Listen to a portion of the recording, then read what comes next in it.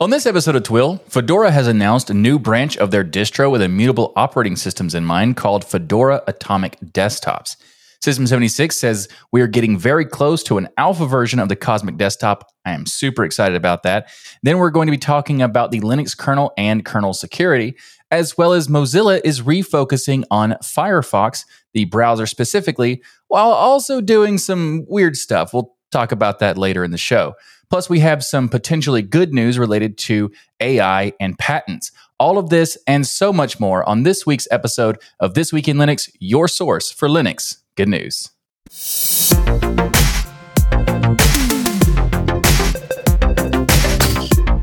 This episode of TWIL is sponsored by Linbit. More on them later.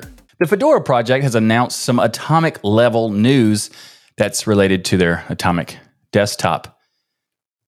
Yeah, that was bad, wasn't it?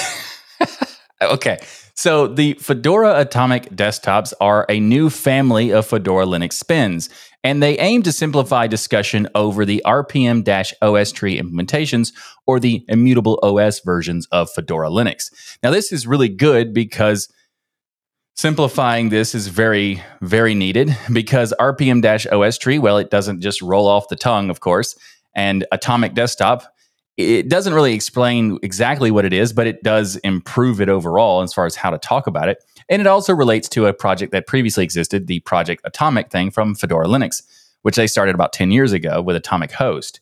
And they also made Fedora Atomic Workstation, which was then renamed into Silverblue. Now, this is really cool because there are many reasons of why this is a necessary thing. But mostly it's because they are adding more spins to this family. At least that's the intention. So or the anticipation anyway. So they want to make sure that the next time when people add new branches, it's going to make sense. For now, we have Fedora Onyx, which doesn't really convey anything to do with Budgie, right? The Budgie desktop. Or Ceresia, which is the Sway version of the Fedora Atomic system. So Fedora Sway Atomic, much better than that, and Fedora Budgie Atomic, much better than that. So the reasons for new branding is that they anticipate more spins, but also it's just making it easier to discuss these things because a lot of people think that Silverblue is a completely different version of the Fedora system and sometimes people think it's a different distro altogether because people usually talk about it as Silverblue rather than Fedora Silverblue, and that sort of thing. So it does make sense that they're going to be doing this. Now, it is worth noting that the Fedora Silverblue and Fedora Kinoite are not going to be changing their name because they just have a longer reputation and people are already aware of those names. So it makes sense to keep them. Whereas the other ones don't really have any established understanding of those terms. So switching those off makes sense, as well as getting ready for the future way of doing the Fedora, then DE name, then Atomic for the format. So that makes a lot of sense. And it also simplifies identification and differentiation of the desktop environments much, much easier. So overall, I think this is good for them to do. And I look forward to seeing what the new Atomic Desktops are, as well as trying out the ones that already exist, because I didn't even know there was a Sway version. So I'd like to check it out. If you'd like to learn more about this particular news, you'll find links in the show notes. Mozilla has announced they're going to be refocusing on the Firefox web browser, as well as some other stuff, such as new CEO transition happening and layoffs because reasons. The new CEO is going to be Laura Chambers, who's already a board member for Mozilla and is stepping into the CEO role. And Laura Chambers does have an impressive background, such as leading product organizations at prominent tech companies like Airbnb, PayPal, and eBay. So this does seem like a potential good thing for Mozilla, but at the same time, they said it's going to happen for the remainder of the year. So I don't know how long a new CEO can be effective and have much impact if they don't even have a year of time being the CEO. So hopefully it's a lot, and hopefully it's good. The impact, we'll see. And if you'd like to know what the key goals for the new CEO, Laura Chambers, is going to be, then you can check out the links in the show notes. I'm not going to go into it because it's basically like, buzzwords and corporate speak and that sort of thing. So you can check it out if you want to. But let's move on to, the other news that we have, the layoffs. Mozilla has said that they're scaling back development on some projects, which is resulting in layoffs. 60 employees are affected, which is about 5% of the workforce of Mozilla. And they're doing cutbacks on a lot of stuff, including the online footprint scrubber that was announced recently. The thing, I'm pretty sure that's referring to the Mozilla Monitor Plus that we just talked about. So that's weird. Also, they're scaling back some stuff for the privacy products like Mozilla VPN, Mozilla Relay, and some other stuff. So some of these services kind of make sense that they're going to do stuff like to pull them back a little bit or scale them back a little bit because they're not that effective. And some of the reasons are clear, like they're obvious why they're not effective. The Mozilla VPN is overpriced and it doesn't offer that much value. For example, it's based on Molvad. Molvad is the core underlying thing of Mozilla VPN, and it is cheaper than Mozilla VPN, and it supports more devices than Mozilla VPN. So, yeah, why would anybody choose Mozilla VPN rather than just picking Molvad? That's weird. So I get why that was not an effective way of making a service. But the relay system is pretty cool for email relay, for having privacy in that sense. And also the other stuff they have is pretty cool. And I don't want them to get rid of these things. I want them to make more of these services and make a whole collective suite. I want them to compete with Google's G Suite and have Mozilla M Suite. I don't know what to call it, but something like that, where you have a calendar, you have the email, you have all the stuff, and you even have Thunderbird attached to it. You can connect all of these things together, and you'd have a cool suite. But that's not what we have. Instead, we have an overpriced VPN, which is surprising that it didn't work out. Wow.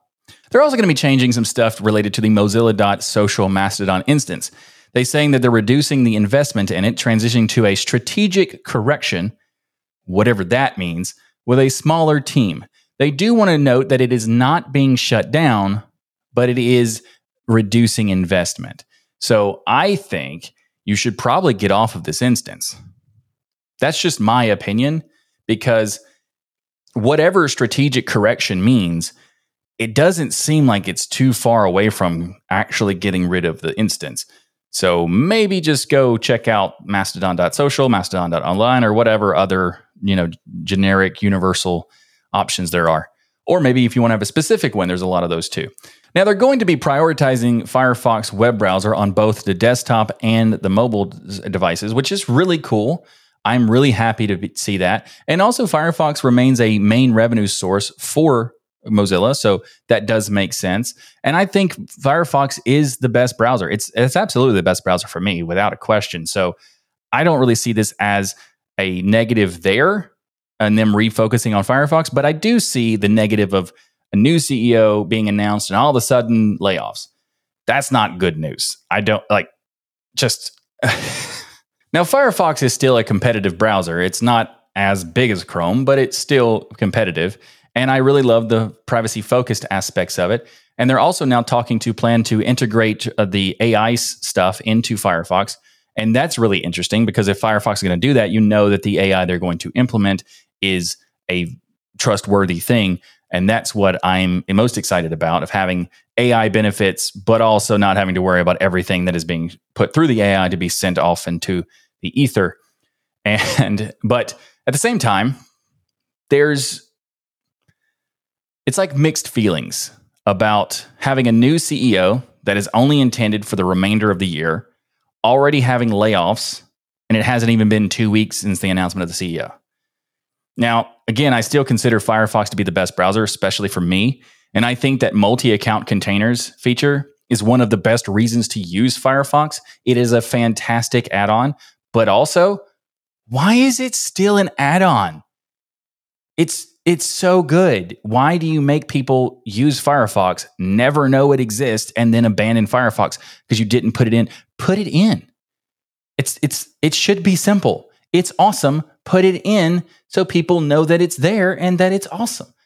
You're not making it easy to like this new version of what's going on, because the timing of this is not great. But hopefully this will be helpful to Firefox, hopefully helpful to Mozilla, and I hope the people who are in part of this layoff find some good jobs. And Mozilla, man, get it together. I guess that's what you're gonna learn more about this. Links in the show notes. We are getting so close to the Cosmic Alpha. I am super excited. For those who don't know, this is System 76 desktop that they're developing, which is called Cosmic. And we have some progress update related to this, such as the screenshot functionality has been completed. They have also completed the implementation of floating window stacks, improved performance in the Cosmic Terminal. They now have on-screen displays or OSDs finalized. They have animations for maximizing windows have been added. Display and wallpaper settings are completed, and many more. And they're also working on some other stuff that's ongoing, such as hybrid graphics support being finalized, additional features for Cosmic Terminal and Cosmic Edit, tiling improvements in progress, workspace enhancements are underway already, and login screen support being developed. Now, this is still far away in the sense of having like a full-blown production-ready desktop, but I can't wait for the alpha.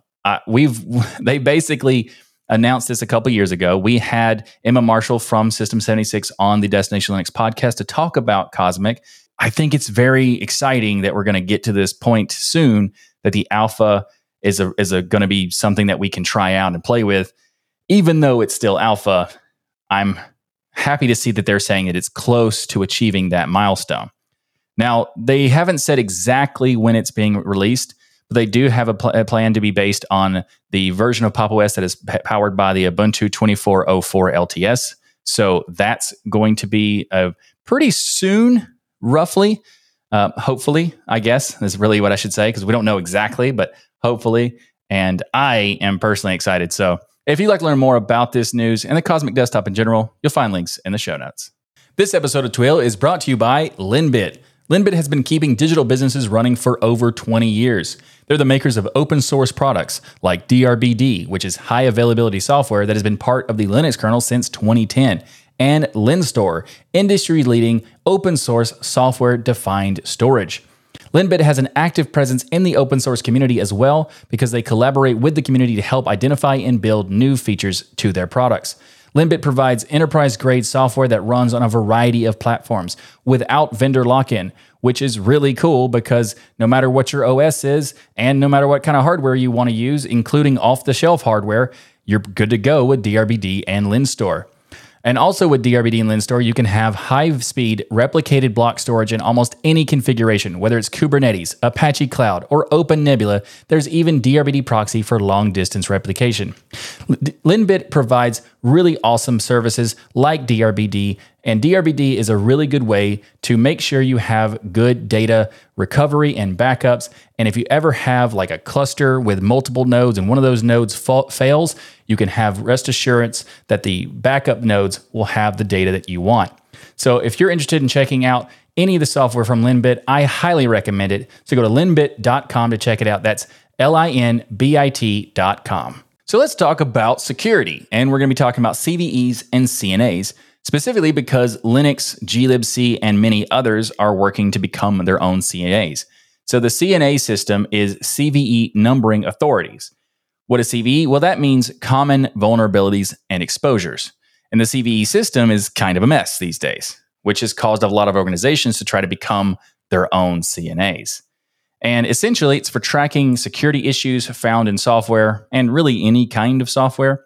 And the reason for this is because, well, we all run software and no software is perfect.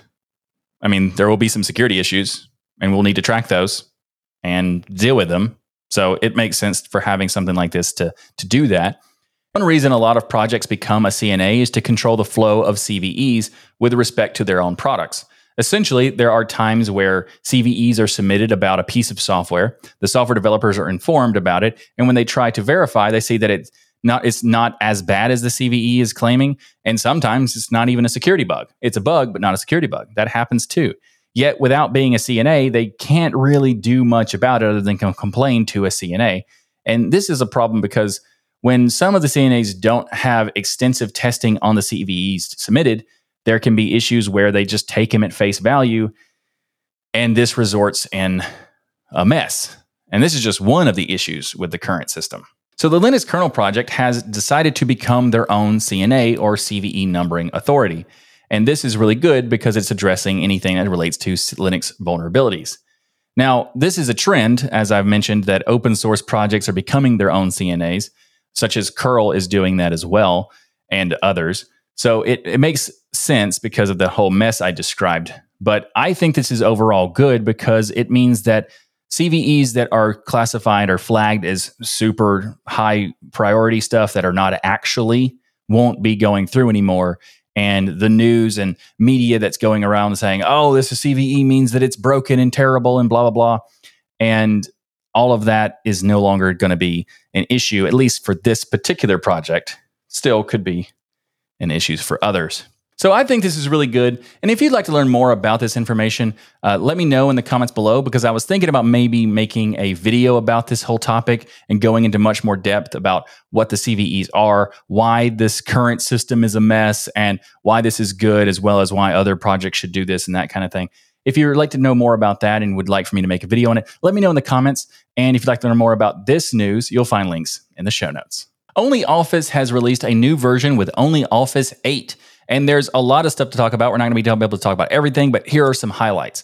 First of all, they have support for right to left, or RTL, being added. Now, this is an opt-in beta feature, so there are some known limitations, but this is going to be very good for a lot of people who need to have RTL stuff for their language. This enables RTL text in the UI and bidirectional text input, which is very cool. They've also made some PDF improvements. So, for example, encryption for regular PDF passwords or PDFs with passwords has been done, which is very cool. A creation of fillable PDF forms from editable docxf templates have been added, and many more. Also, they've made some improvements to the presentation app, the spreadsheet editor apps, and they've also made a lot of cool stuff and for accessibility, which is very good, as well as window control buttons for Linux now appear more like Linux styling rather than looking like a Windows application, which is very nice. So I like to see that. They've also done a lot of branding updates throughout the editor apps, as well as a lot of security fixes. And if you'd like to learn more about OnlyOffice or try it for yourself, you can get access to multiple different ways. You have options for a deb package if you want, or you can also get an app image, snap, and a flat pack. And if you'd like to learn more about the latest release of OnlyOffice 8, you'll find links in the show notes. LibreOffice is in the news this week because they have a new version out that is 24.2. There's a lot of stuff to talk about. We're going to only be able to cover the highlights. But the biggest thing is that the version previously was called LibreOffice 7.6, and now we're at 24.2. So as you can tell, the numbering system has been modified quite a bit. Now, they're using a calendar-based numbering system, which I think is good because it makes it much more clear about when something was made. Now, it's not necessarily good for all projects, but in this case, I do think it is good because they do it on a predictable cadence. So it says that the 24.2 is based on the year 2024 and the month of February. So I think that's good. It also allows users to easily see which one is the newest version and that sort of stuff. So overall, I think this is a good way to do it. And for some projects, they maybe even want to consider adopting that, and maybe not always, though. So this new version of LibreOffice 24.2 is based on 6 months of development with over 5,000 commits, which includes bug fixes, security enhancements, UI tweaks, new features, and interoperability improvements, which is really cool. Now, one of the new features I wanted to talk about is the auto recovery enabled by default. This is a very, very important thing. Auto recovery already having there is good, but being enabled by default is very good because this makes it a lot easier for really everyone to use it. So I like that. Also, they have some improvements and enhancements to the notebook bar layout, as well as dark mode for KDE Plasma users, which thank you for that. And they've also made some updates to the Writer app, Impress and Draw apps.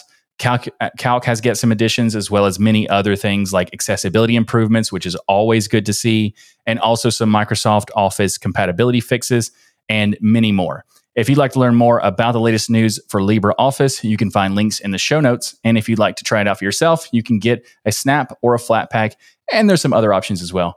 But all those links will be in the show notes. UBports have announced that they are changing the release model for Ubuntu Touch mobile operating system. And this is good because not only are they changing the model itself, but they're also changing the versioning scheme so you know when something's coming out and that sort of thing. So this is very good. And they said that they're reducing friction in development process, and it's going to facilitate future long-term supported versions of Ubuntu Touch and ensure reliability and up-to-date mobile operating system for users. All of that sounds fantastic. Now, the reason for this is because there was a diverging code issue between Ubuntu 16.04 and 20.04 when they made the transition, and it caused some confusion.